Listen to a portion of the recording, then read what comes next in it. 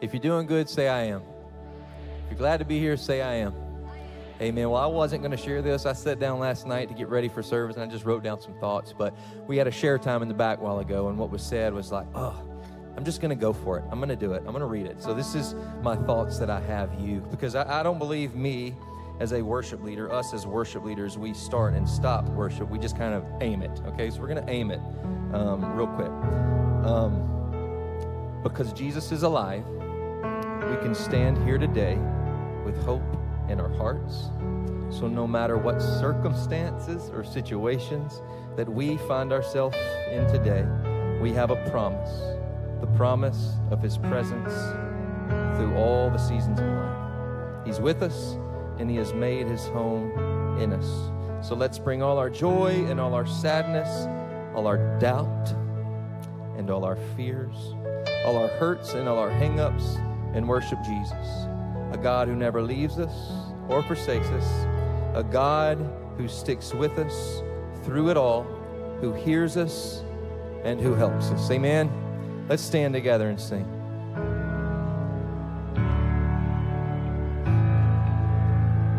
Cast my mind to Calvary. I cast my mind to Calvary, where Jesus bled and died for me. I see His wounds, His hands, His feet, my Savior, accursed tree.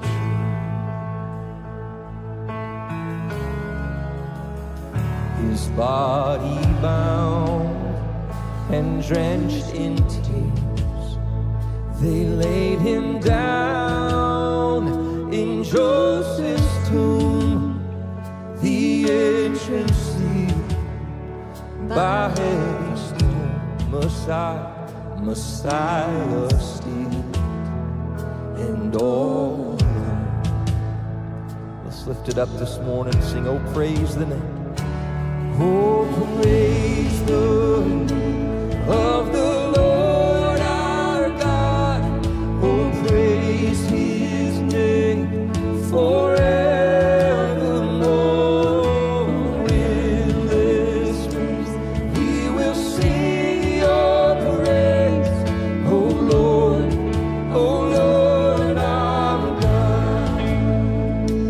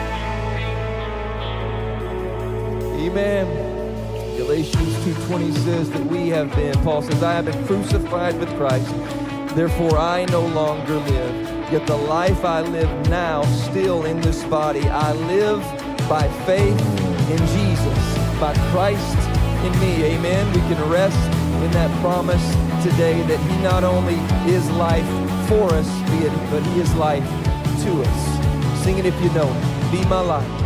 Oh, be my life. Lord, I surrender.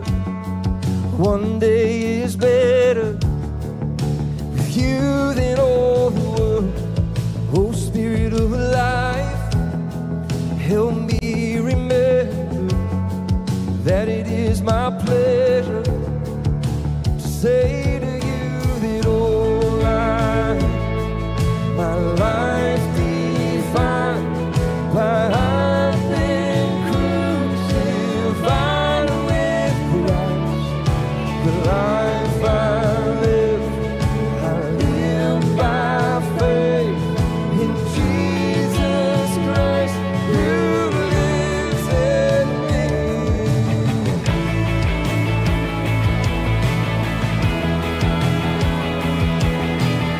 When my heart grows cold, I know the Spirit's always good.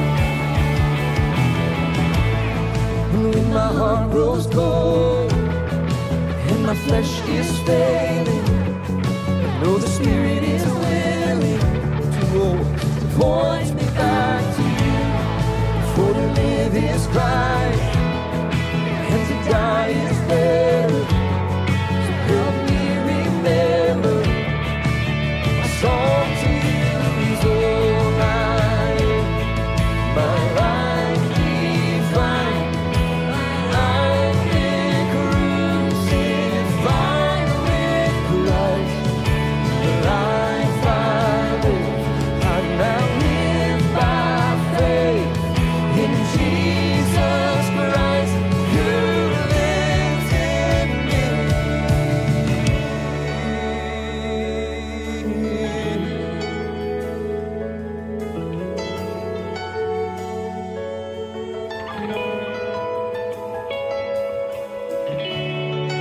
Remember his atoning, his body broken for me, and remember his approval when he gave his life to say so. And remember his appeal. Oh, great God, praise Stephen now. Our Lord is interceding. And remember if you have breath to breathe it out in praise.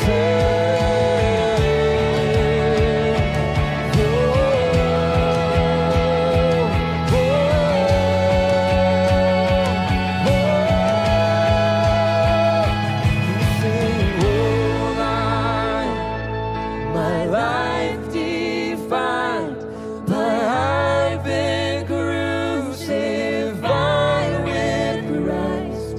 The life I live, I can live by faith in Jesus Christ who now lives in me. Oh,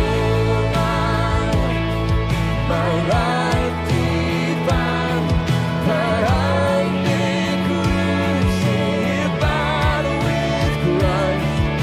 The life I live, I can live by faith in Jesus Christ who lives in me.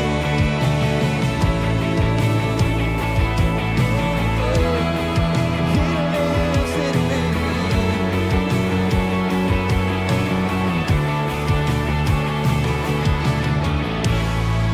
Morning. Welcome. You guys can have a seat. We're so glad that you're here today and that you've chose to worship at Fellowship Bible Church in Rogers. I want you to know that you are welcome here. And as Heath said, some of us are full of doubt, some of us are full of faith, and all are welcome here. In the back, in the center booth, we have lots of information. We'd love to connect if you're new and you're not connected here. We'd love to get you connected. I'm Jason McMahon, the Global Outreach Pastor, and I'm super, super pumped to be with you guys today. I've just got to go to Southeast Asia for 2 weeks and just got back because we've sent out 7 of our families literally to the other side of the earth after doing that flight. You can feel that. Literally to the other side of the earth to make disciples and to teach them to obey all that they've commanded. And so Jimmy Cummings and I got the honor of doing that for the last 2 weeks. We went to go care for people and to encourage them, and then you guys know how that goes. We came back home, our hearts full and encouraged. These guys have laser focus on how to make disciples in some of the hardest places in the world. And we got to meet with these families and hear their hearts about their strategies, about how they're trusting Jesus, how they're counting on the Holy Spirit to show up, how they're counting on God to show up at the Red Sea and part the sea in these tough, tough moments. And these are our families. These are our people that sat in this church and said, you know what, I'm full of sacrifice, I'm full of faith, I'm full of obedience. Send me to go do this. And so, as I've done this, one of the families that you've met up here with me before earlier was Andrew and Rebecca. And they're over there working with young adults and college students and working side by side alongside Indonesians.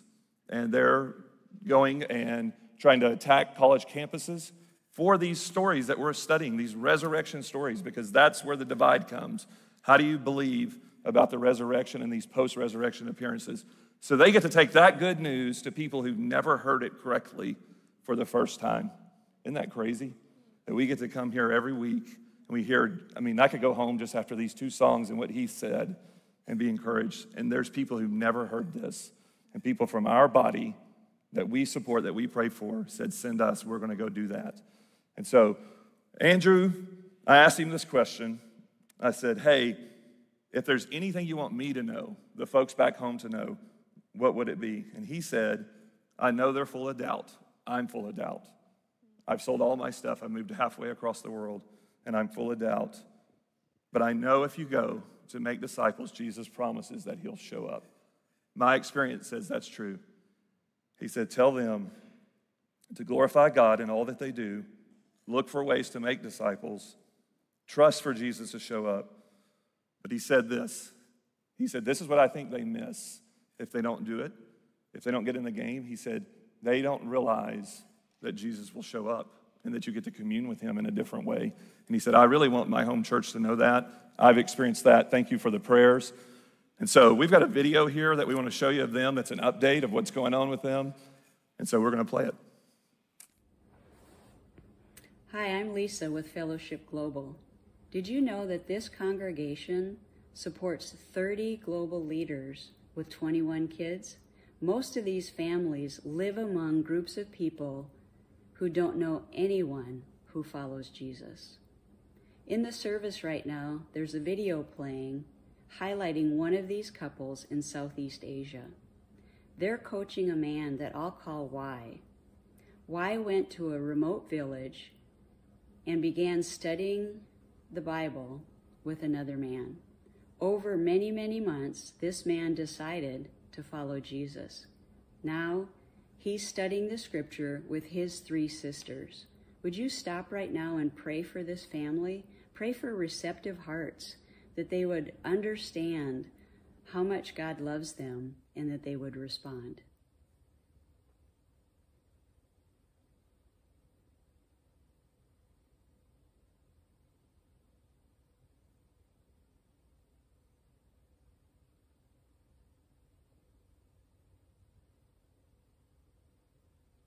This couple also wants students at one of the most prestigious universities in their country to know the love of God. Would you pray for their team as they're trying to figure out how do we share the gospel in this new place? Pray for wisdom, pray for favor, and then pray that God would raise up leaders who could help them take the gospel to the other students.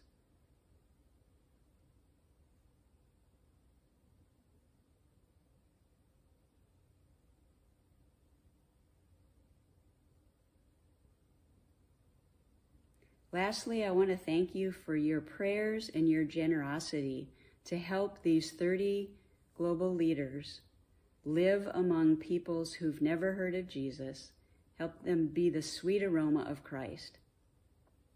Thank you.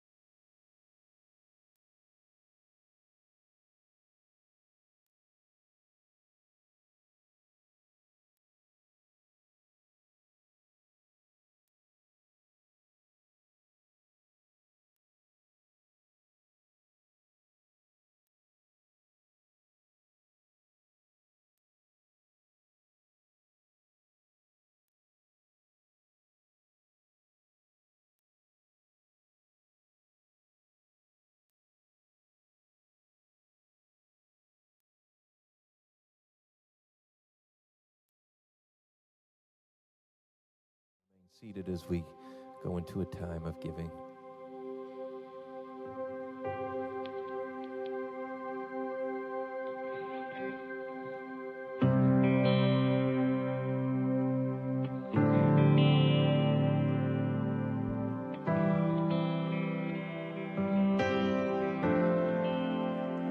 One gift of grace is Jesus, my Redeemer. There is no more for heaven now to give. He is my joy, my righteousness and freedom, my steadfast love, my deep and boundless peace. To this I hold, my hope is only Jesus, for my life is wholly bound to His. Oh, how strange and divine, I can sing, all is mine, yet not I, but through Christ in me. Been given everything we need for life and godliness in Christ Jesus. It's good news. The night is dark, but I am not forsaken, for by my side, my Savior, He will stay. I labor on in weakness and rejoicing, for in my need, His power is displayed. To this I hold, my shepherd will defend me. Through the deepest valley He will lead. Oh, the night has been won, and I shall overcome, yet not I, but through Christ in me.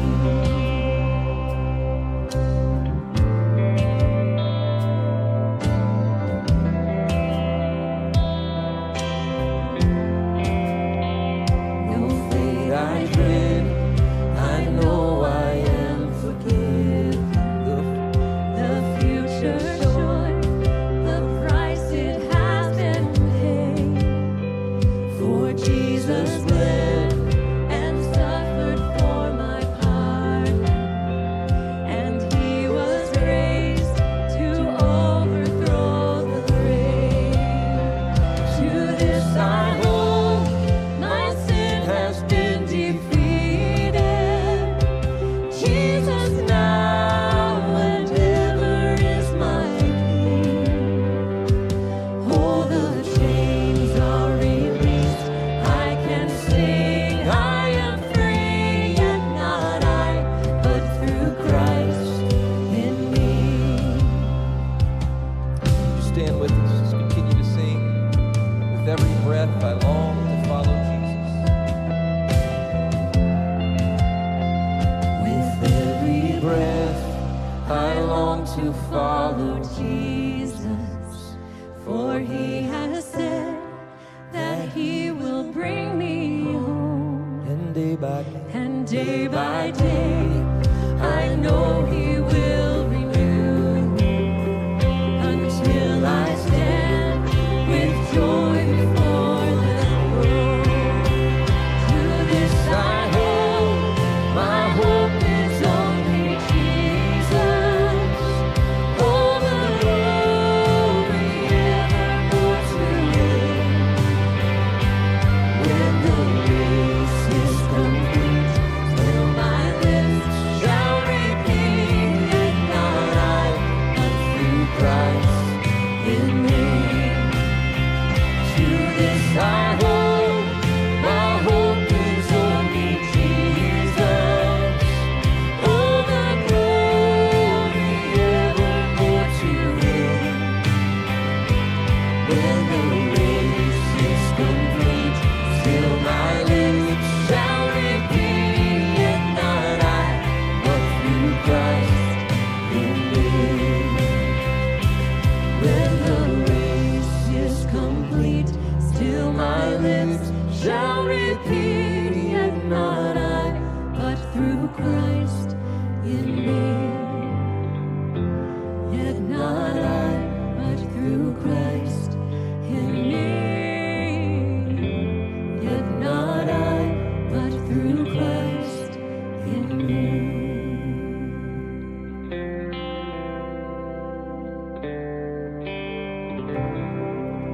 worthy of every song we could ever sing, worthy of all the praise we could ever bring, worthy of every breath we could ever breathe. We live for you, and we live from you, Jesus. Jesus, the name above every other name, the only name. Jesus, the only one who could ever save. He is worthy of every breath we could ever breathe. We live for you, and we live from you. Holy, there is no one like you, there is none beside you. Open up eyes in wonder, show me who you are and fill me with your heart and lead me in your love to those around me. He's worthy, worthy of every song we could ever sing, worthy of all the praise we could ever bring, worthy of every breath we could ever breathe. We live for you, oh, we live from you. Jesus, the name above every other name,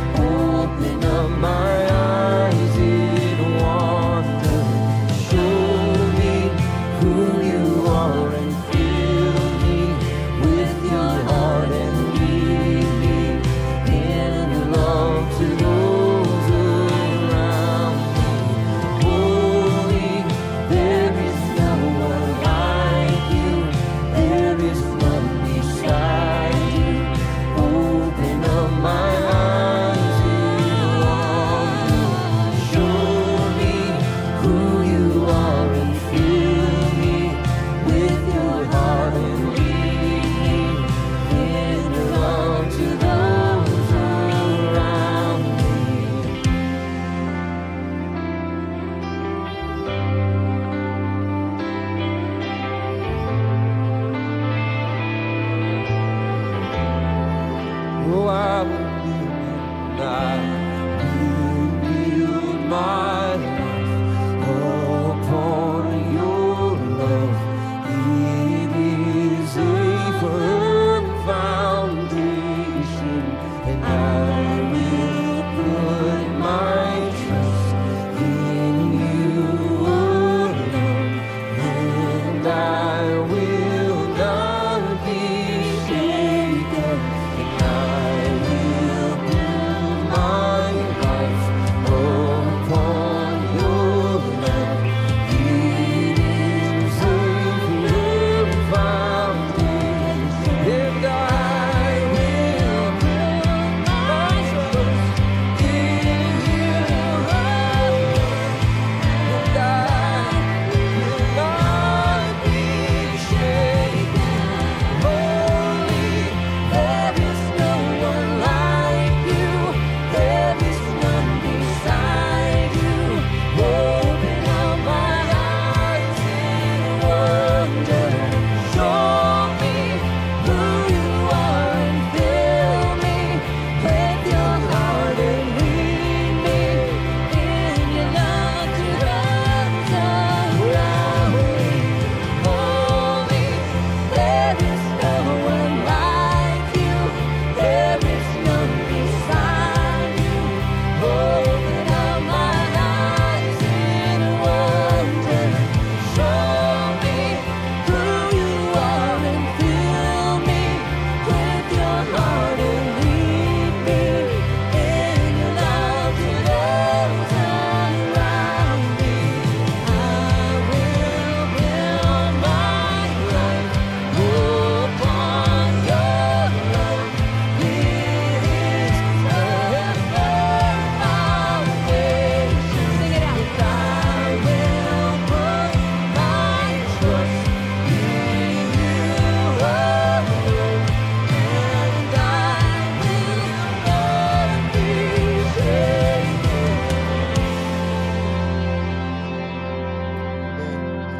Let's pray together. Father, we are thankful and grateful for the love that you have poured into our hearts because of the work of Jesus Christ. So we know it's a bunch of love. It's unending love that we've been freely given, and we know that because of that, we can freely give it. Help us in that, Father. Lead us in that, Father. We love you. We pray these things in the mighty name of Jesus. Amen. Amen. Well, hey, you can take a seat. Good morning, fellowship. My name's Caleb Freeman. I'm on the teaching team here at our Rogers congregation, and am the newest member of that teaching team. In fact, I've gotten to meet a lot of you, but there's several of you I haven't gotten to know yet. And so I thought this morning I might just take a little bit of time and kind of introduce myself. I spend part of my time working with our student ministry, overseeing our student ministers, and then the other half, I work on the community team. Like I said, my name's Caleb. My wife and I have been married for almost 10 years. This summer will be 10 years. We've got 3 kids, and I've been on staff, I think, for now 7 years. And so I'm actually originally from Southwest Missouri. And so that's the most strategic way that I really know how to tell you that I'm from Branson, Missouri. Because to be honest, it's the most distracting thing that I could say. When I tell people that I am from Branson, Missouri, this is how it goes down. People lose their minds. I look at them, I go, hey, I'm from Branson, Missouri. And they go, what? And they begin to put their shoulders up like a cat that's scared. They cock their head and they just give me eagle eyes. And there's just a moment of silence as they stare at me. And I look at them and I begin to shake my head and they just start shaking theirs, and I break the silence by going, yes, I'm from Branson, Missouri. And you can see them quivering a little bit. They don't know what to do. And they look at me and they go, I didn't even know people lived in Branson. Again, there's a moment of silence. I look at them and I have to break it, and I'm trying not to be rude, but I go, I literally just told you I lived there. And they back up again. They don't know what to do. And literally, this happens all the time. The people after you say that, they're either going to pass out or they're going to have a seizure. But again, they look at me and they always say, I didn't even know that there were houses in Branson. And so I like to mess with them at this point. I usually lean in and I go, guess what? I'm gonna blow your mind. We got neighborhoods. And they just about fall over on the ground. They can't comprehend that someone would live in the same spot that Dolly Parton has a stampede. They can't comprehend that there are houses behind the Titanic. They just don't understand. And I think, honestly, living and growing up in Branson probably shaped some of the way that I am. I'm probably who I am because of Branson and all that goes on there. In fact, I'd like to say that I'm somebody who typically likes to think about the next big thing. I'm kind of focused on the next season of life. I like to look out ahead. I call it being a dreamer. My wife, who is a nurse, says it's called being ADHD. But either way, I like it. And it's honestly something that I remember doing since I was a little kid. I can remember being in junior high, and I'm walking into the halls of Branson Junior High and thinking to myself, man, once I make the basketball team, that's when I'll have arrived. I just got to make the basketball team, and then everything will be good. I'll have made it at that point. And so what did I do? I went and tried out. And to my surprise, and probably the surprise of everybody else, I actually made it. But I quickly learned that there is a difference between making a team and actually playing for that team. And so my mind shift, or my mind began to think of the next thing, and I began to say, no. I'll have arrived in life once I actually begin to play. Once I get some minutes during a game, that's when I'll really fit in here at this school. That's when I'll really know who I am. Well, the problem is that was never gonna happen because I was horrible. And I was also tiny. I mean, I was an infant as a child in junior high. You see, most kids, most boys especially, junior high, high school, that's kind of the pubescent years, right? They're going through puberty. Not this guy. Not me. I'm what you call a late bloomer, all right? And so while most people were growing, I was actually getting smaller because every night I'd be on my knees praying in my room to the God of all hormones that he would inject me with some testosterone, that I could actually be big enough so I could go play in a game and finally meet it. But it never happened. And so my mind went to the next thing, and I began to say, no, if I just graduate. Once I graduate high school, that's when I'll have made it in life. Life will be fun. I'll experience everything there is. I'll be grown up. I just got to graduate. And so to my surprise, and probably the surprise of everybody else in the school, I did graduate. And I went off to my undergrad. But you know where this story's going. A few years into my undergrad, what did I start doing? I started thinking about the next season of life. And I said, oh, it's when I graduate college and I have a job and I make some money, and I don't have school in the evenings, and that is when I'll actually have arrived. When I get married and I have a spouse, that's when life will be easy. That's when I'll have made it. In fact, as I look at this, I think I still think that way. So much of my life has been about viewing life almost as if it's about arriving at some destination, whatever that is. I make it about getting to the next season of life. And in fact, I think a lot of us do that. Because a lot of us will say, I'll be able to slow down once soccer season's done. Yeah, I'll be able to rest once we get through the holidays. I'll be a better parent once things slow down at work. I'll be more present at home once I don't have to be present elsewhere. And we begin to make life about reaching some destination. But the problem is the destination is just something that we've imagined. It's not even real. It's something that we're hoping for. And you know, as I was studying the passage that we're going to look at today, I actually was convicted for this type of thinking. Because what I realized is by being so focused on the future or my imagination of the future, what I inevitably do is I push off the calling that Jesus has put in my life for today. And I begin to reject the calling and the commissioning that he's given to me under the idea that I'll just do that in the future whenever I arrive. You see, today we're going to look at the Great Commission. It's found in Matthew 28. If you want to open up your Bibles, we'll also have the words up here. But I'm going to give you a spoiler at the very beginning. What we're going to see in this section is Jesus commissioning his disciples and Jesus empowering his disciples. He's going to send them out on a mission. But he's not going to send them out alone. No, he's going to enable them to complete that mission. And I'll give you another spoiler. I think the same commissioning that the disciples receive is one that we receive. The same command that Jesus gives his followers also applies to us, and so does the empowering.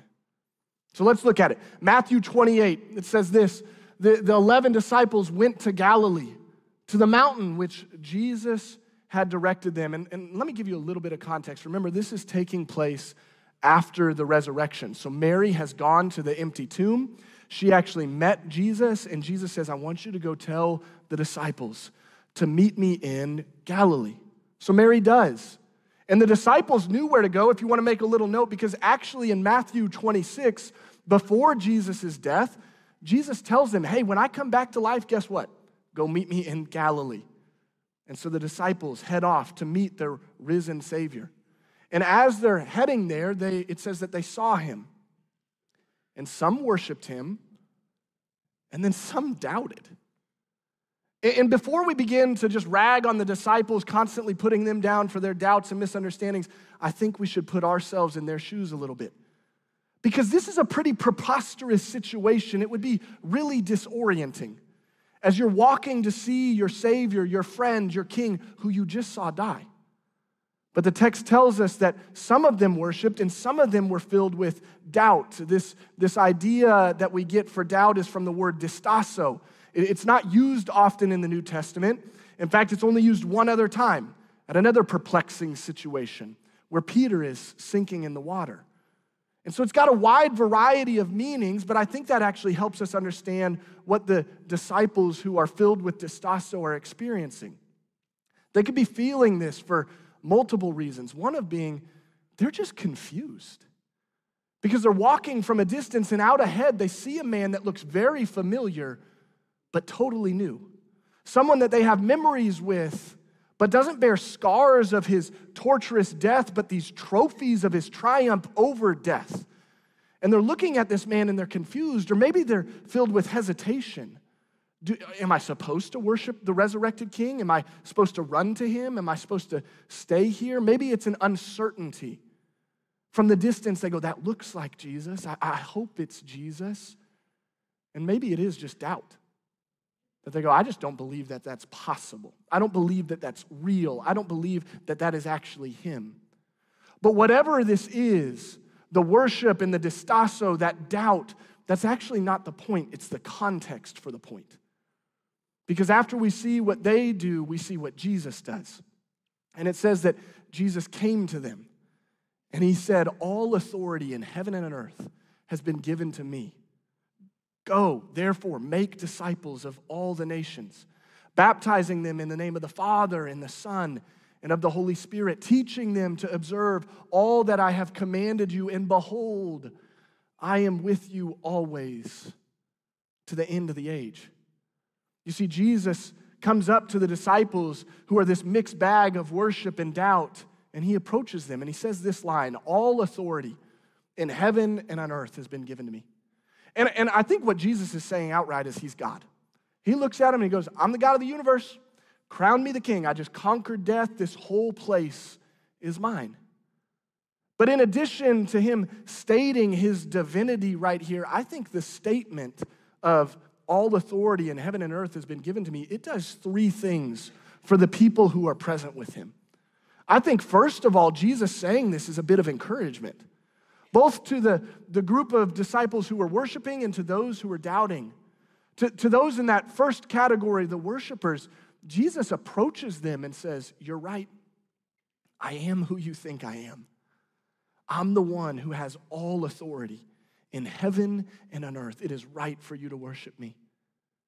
And to those who were filled with that doubt, that uncertainty, Jesus doesn't rebuke them in this line. He doesn't reject them. He approaches them and he says, don't worry. I'm who you hope I am. It is actually me. I'm back. And I'm going to send you, independent of how you feel, I'm going to send you.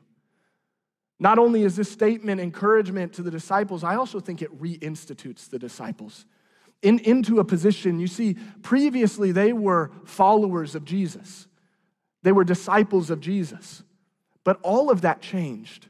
And as Jesus looks at them and says, you once were followers of Jesus, he says, all authority is mine. I'm sending you out. You are now followers of the resurrected Jesus.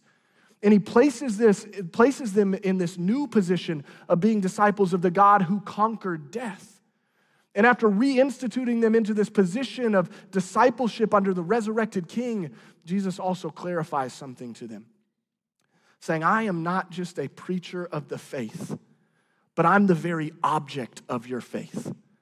I'm not a prophet of the faith. I'm the very point of the Christian faith.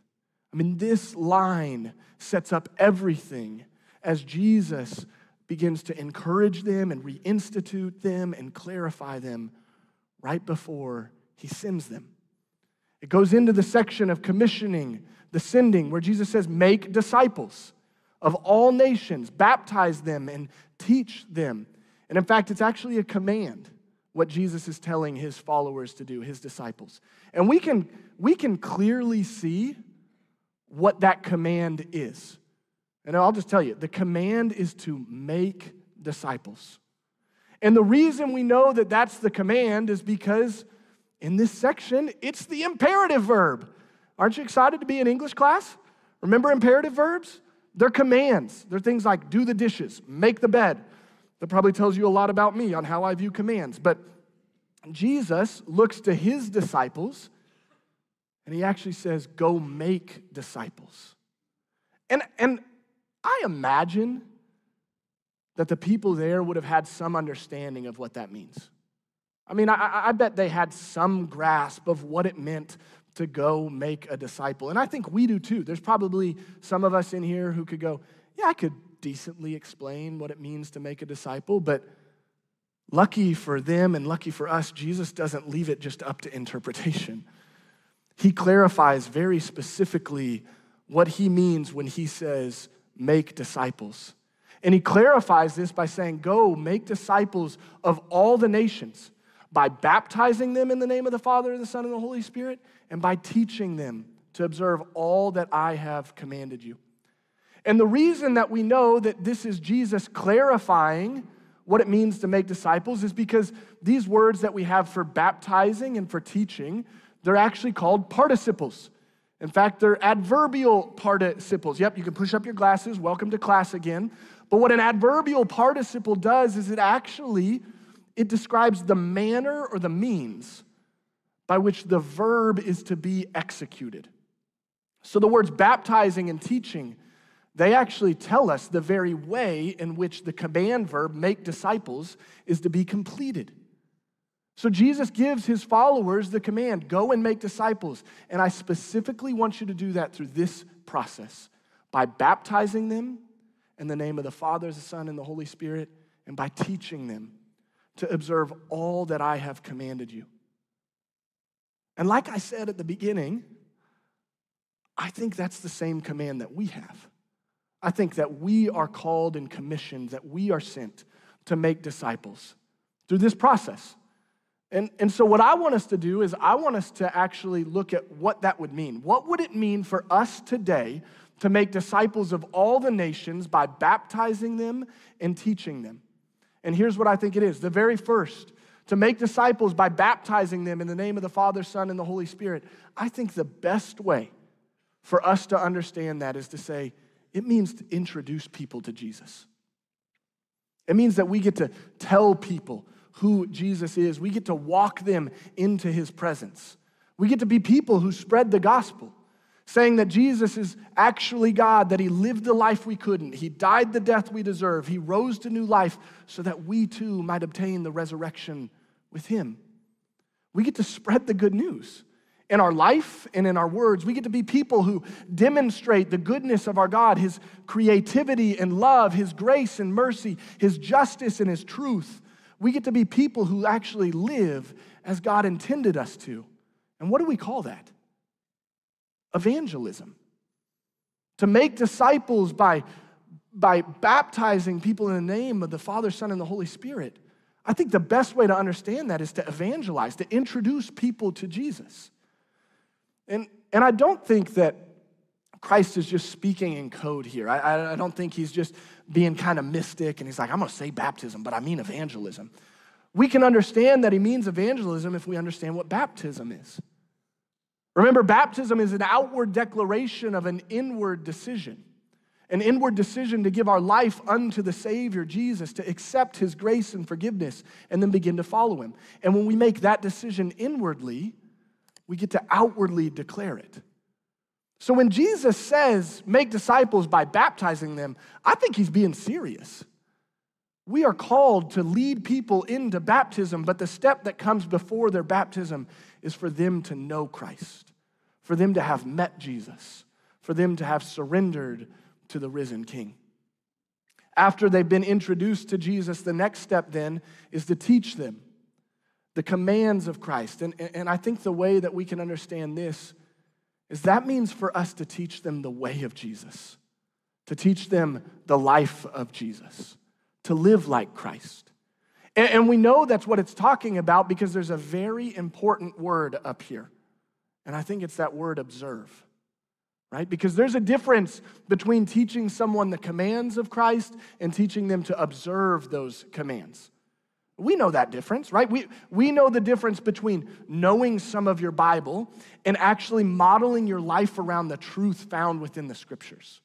We know the difference between knowing some of what Jesus said and actually forming the habits of your life around the holy habits of Christ.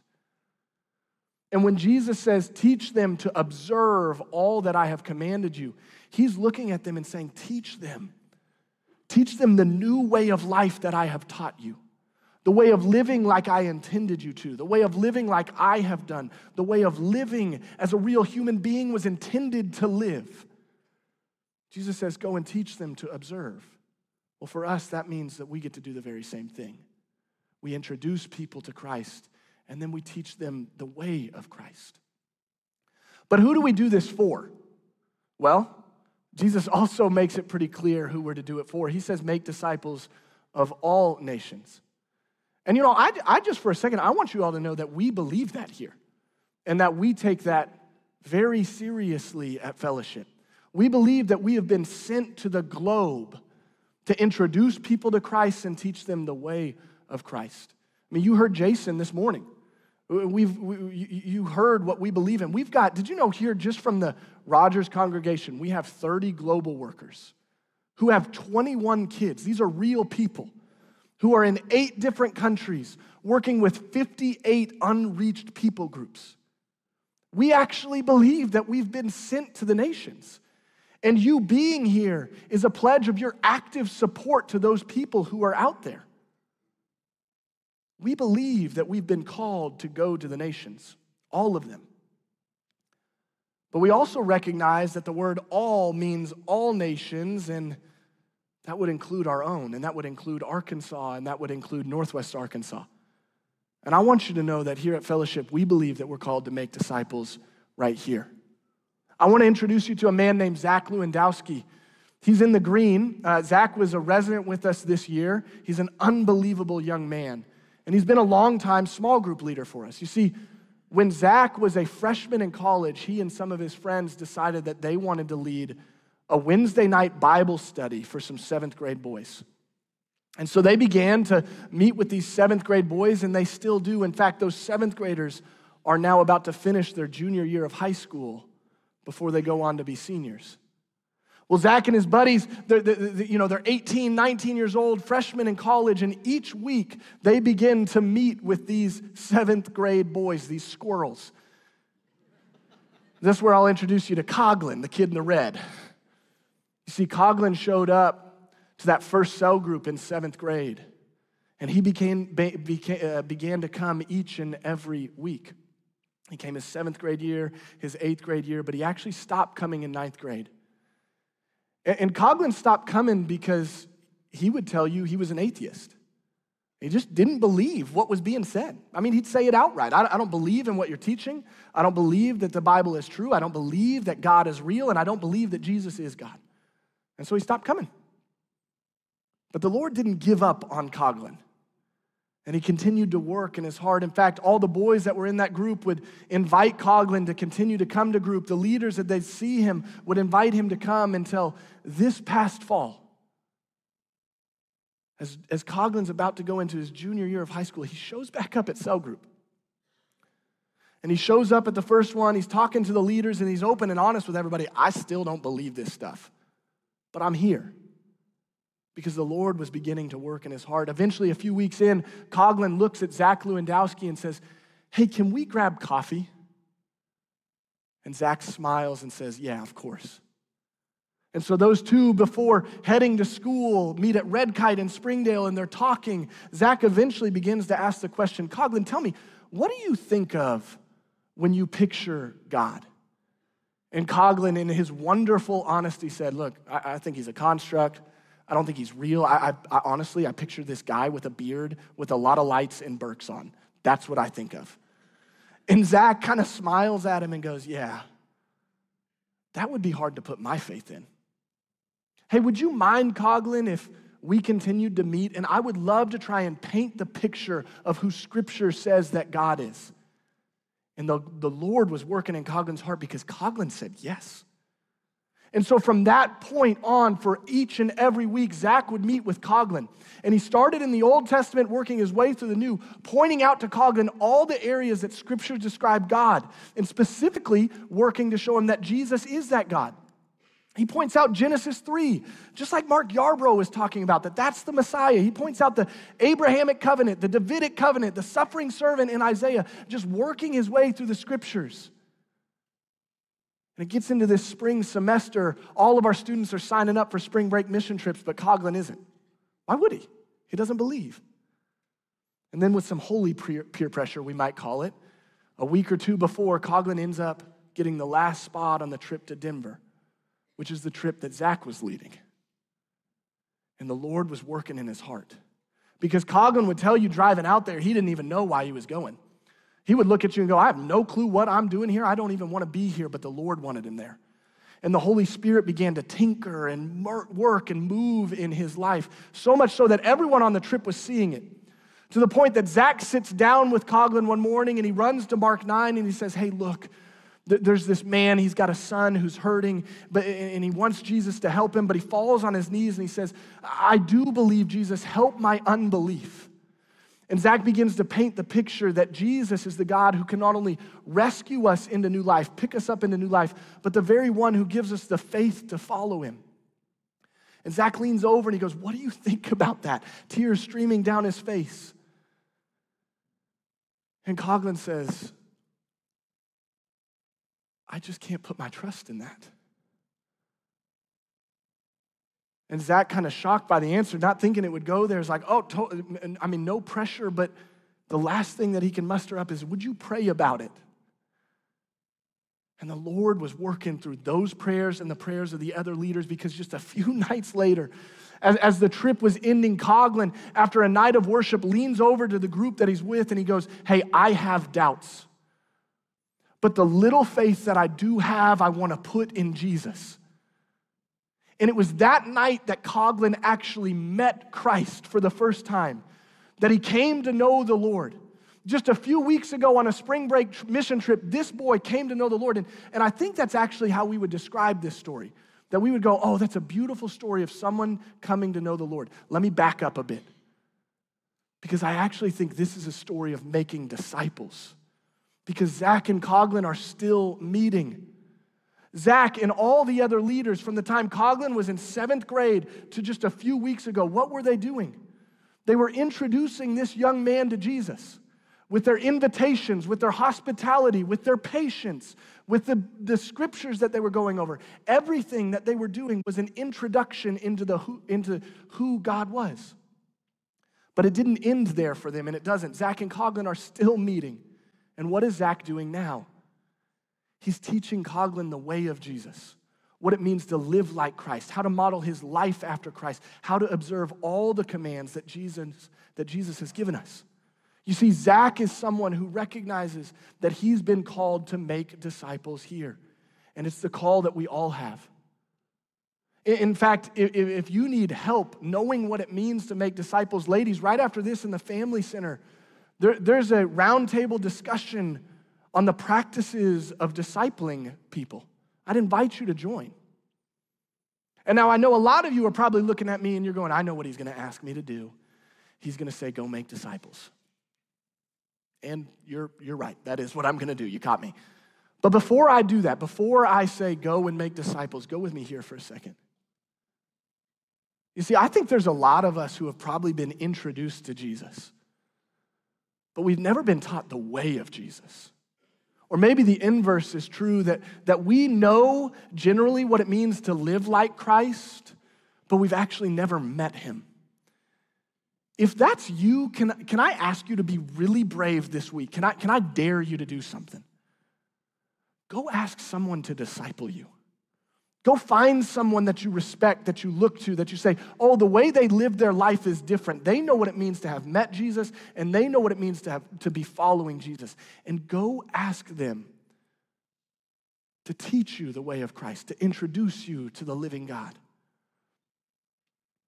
And if you're one of those people who gets asked, or maybe you're someone in here who you go, yeah, I know Jesus, and I've been walking with him, but I'm not really ready to make disciples. Can I remind you that it is a command from the resurrected King to make disciples of all the nations? And you see, typically the reason that I hear for why we're scared to do this is I hear people say, oh, I'll be able to make disciples once I'm a little bit older. I'll be able to make disciples when I know my Bible better. I'll be able to make disciples when I get this sin thing under control. I'll be able to make disciples when I reach the next season of life. But isn't that the problem we talked about at the beginning? We make life all about arriving at some destination. And when we make it about arriving at some destination, inevitably we push off the very calling that Jesus has put in our life for today. We begin to reject the very things that Jesus has brought before us, the very people that Jesus has put in our life, because we're saying, oh, I'll be able to do what God has called me to do, but I'll wait to do it until I think I'm ready. But let's be honest. We're never ready, right? We're never able to make these disciples on our own. It's never been about us. The reasons we give is, I'm not wise enough, I'm not smart enough, I'm not big enough, I'm not good enough. But it's not about us. It wasn't about our actions. It's not about the disciples' actions. I actually think it's about Jesus' actions. And you can see it in the verses. It says they worshiped him, but some what? Doubted. And what does Jesus do in the midst of their doubt? He came to them. You see, Jesus commissions his people. That's absolutely true. But his commissioning is always coupled with his empowering. And we see the empowerment of Christ throughout these verses everywhere. I think specifically in the very fact that Jesus was willing to go to his disciples. They see him from a distance. And what do? They doubt. But Jesus doesn't doubt his decision to send them because of their doubts.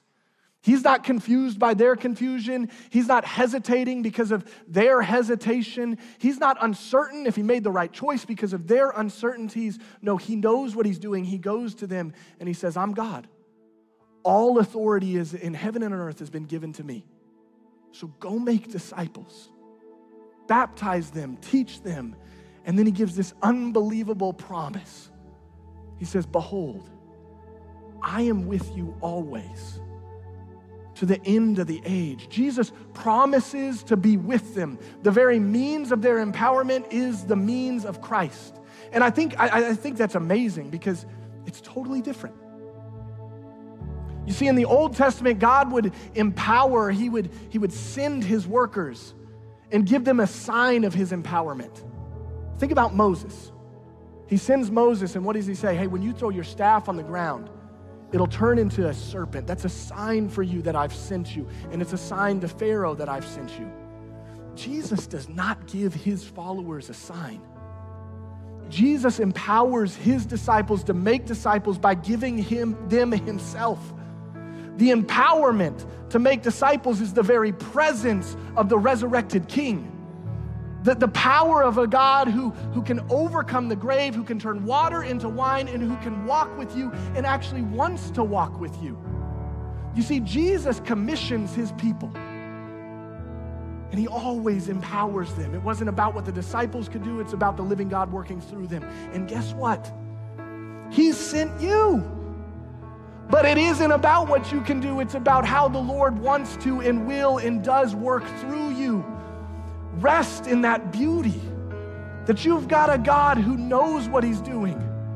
So much so that he wants to welcome you into his redemption, and then he wants to work through you to bring that redemption to others. Praise the Lord. Hey, could we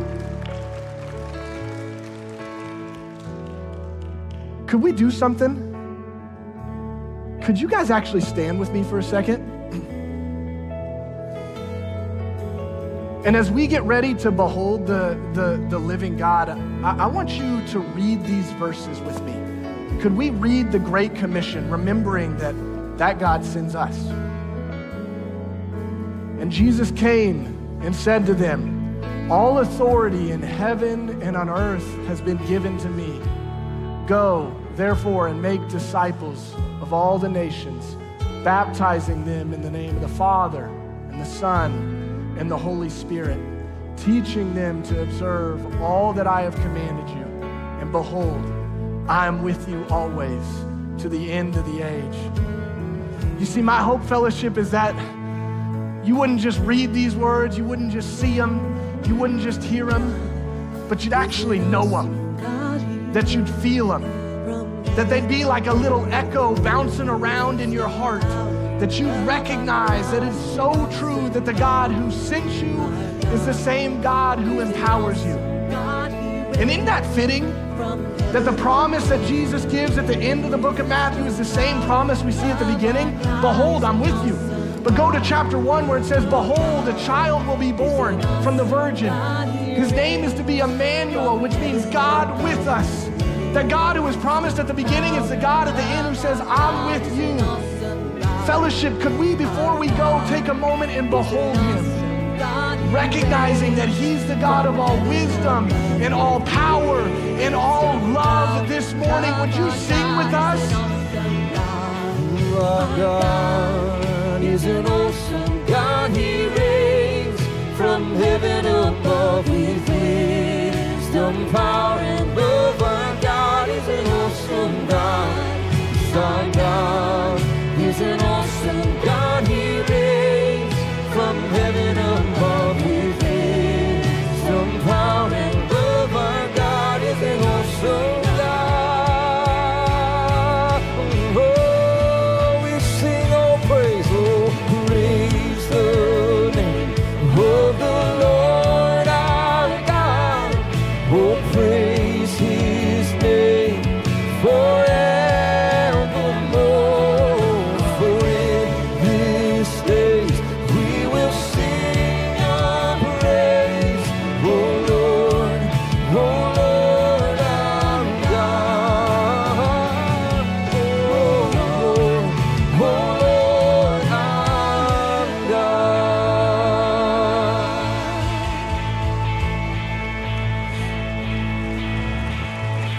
Amen.